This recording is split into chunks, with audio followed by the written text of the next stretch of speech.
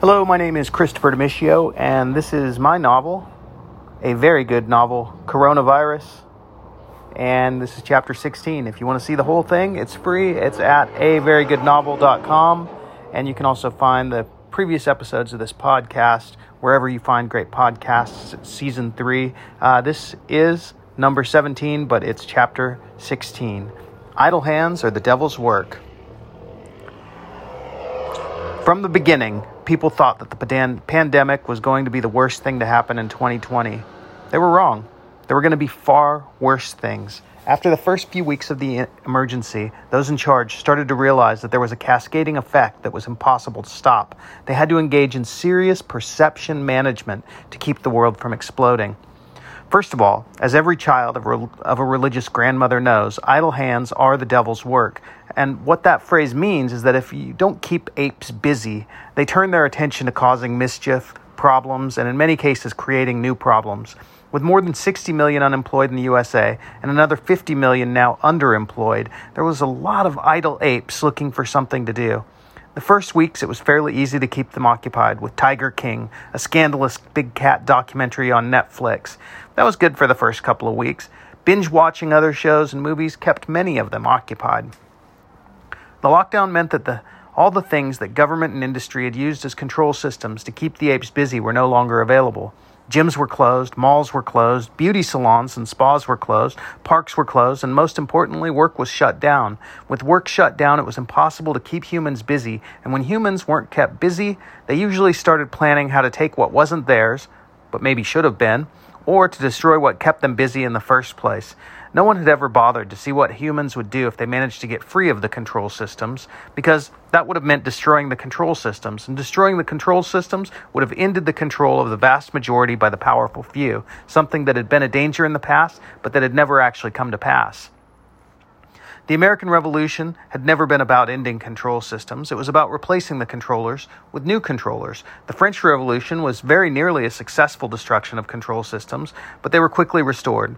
The labor movement, Marxism, and actual true socialism were huge threats to the control systems at various points in history, but they were absorbed and co-opted by those who controlled the control systems. The rise of the cultural revolutionary movements in the 1960s, the 1990s, and after the financial crisis of 2008 were all dangers to control systems that had been dealt with by the same methods: infiltration, subversion, subjection, absorption, and co-option. The best control system of all was a classic. Look at all the bright, shiny things you can have, and all you have to do is work and be a good citizen. COVID-19 stripped that away as people suddenly realized, hey, wait a minute, they can just spend $3 trillion and send everyone in America a couple of grand at the drop of a hat? And why are they willing to keep me from becoming homeless now when before they said it was impossible? And we can offer free health care to everybody, but we just don't? A great many of the apes were at home and deciding, if the landlord wants me to move and I can't pay the rent, I'm just not going to move. And this quickly led to, I'm not going to pay my rent and I'm not going to move. And finally to, this is my house and I'm not leaving unless they want to kill me.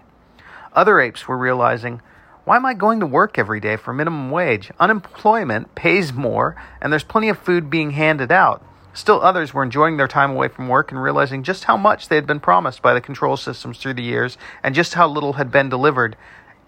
At what great cost?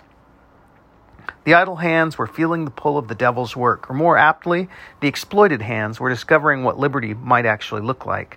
Even worse, the biggest control system of them all had been completely shut down, and there was no indicator that they were going to be opening soon. Schools and universities were shuttered.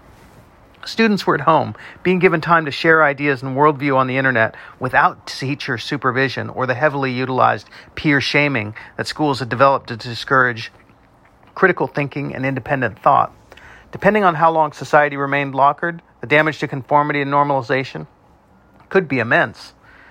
The global economy was the most imminent of the real problems, with the economy crashing and governments either showing their hand by the fact that they could give their populations better lives, or showing their hand by their inability to protect or give better lives.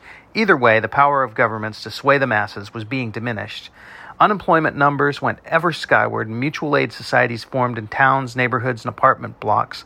As the threat of dying from the coronavirus went down, never mind that the threat of catching it had gone up, people began to gently defy stay-at-home orders. They talked with neighbors, met with friends, and began to re-socialize in totally different ways than before. These weren't the lockdown protesters, waving their flags and carrying their guns. These were just people, visiting with friends, family, neighbors. These weren't huge gatherings of strangers. These were known people who had been in known lockdowns. There were in some cases of community spread, but mostly just the Gaia virus got out. Landlords went bankrupt, owners went underwater, and banks waited impatiently for the all-clear to send out foreclosure and eviction notices. Little did they know that they would be met with a stark refusal to vacate properties. Mega corporate businesses waited to reopen the economy so that they could restart tourism, start collecting credit payments again, and start the consumer low self-esteem binge buying again. But that would never happen. People had realized that they didn't have to pay their credit cards off, that they could bake their own bread, and that buying things just filled their houses with useless crap that they wouldn't need if the end of the world should actually come around. The control systems were becoming obsolete. It was a terrifying reality for the power masters, and they went into overdrive to create political controversy, to factionalize people, and to drive people into opposing camps again. But one thing that the prospect of the coronavirus killing everyone had done was to make it much harder to tribalize the poor against the middle class, because suddenly they realized just how far down the totem pole they all were. They were all fucked together, and they could all look upward from any point on the planet and see all of those who were clustered at the top and not fucked with them. The next chapter is going to be Chapter 17, titled The General Rides Alone. Again, you can find the whole thing at averygoodnovel.com or at vagabond.com, where I've posted it on the front page. And it's free, so feel free to read it and share it. Aloha.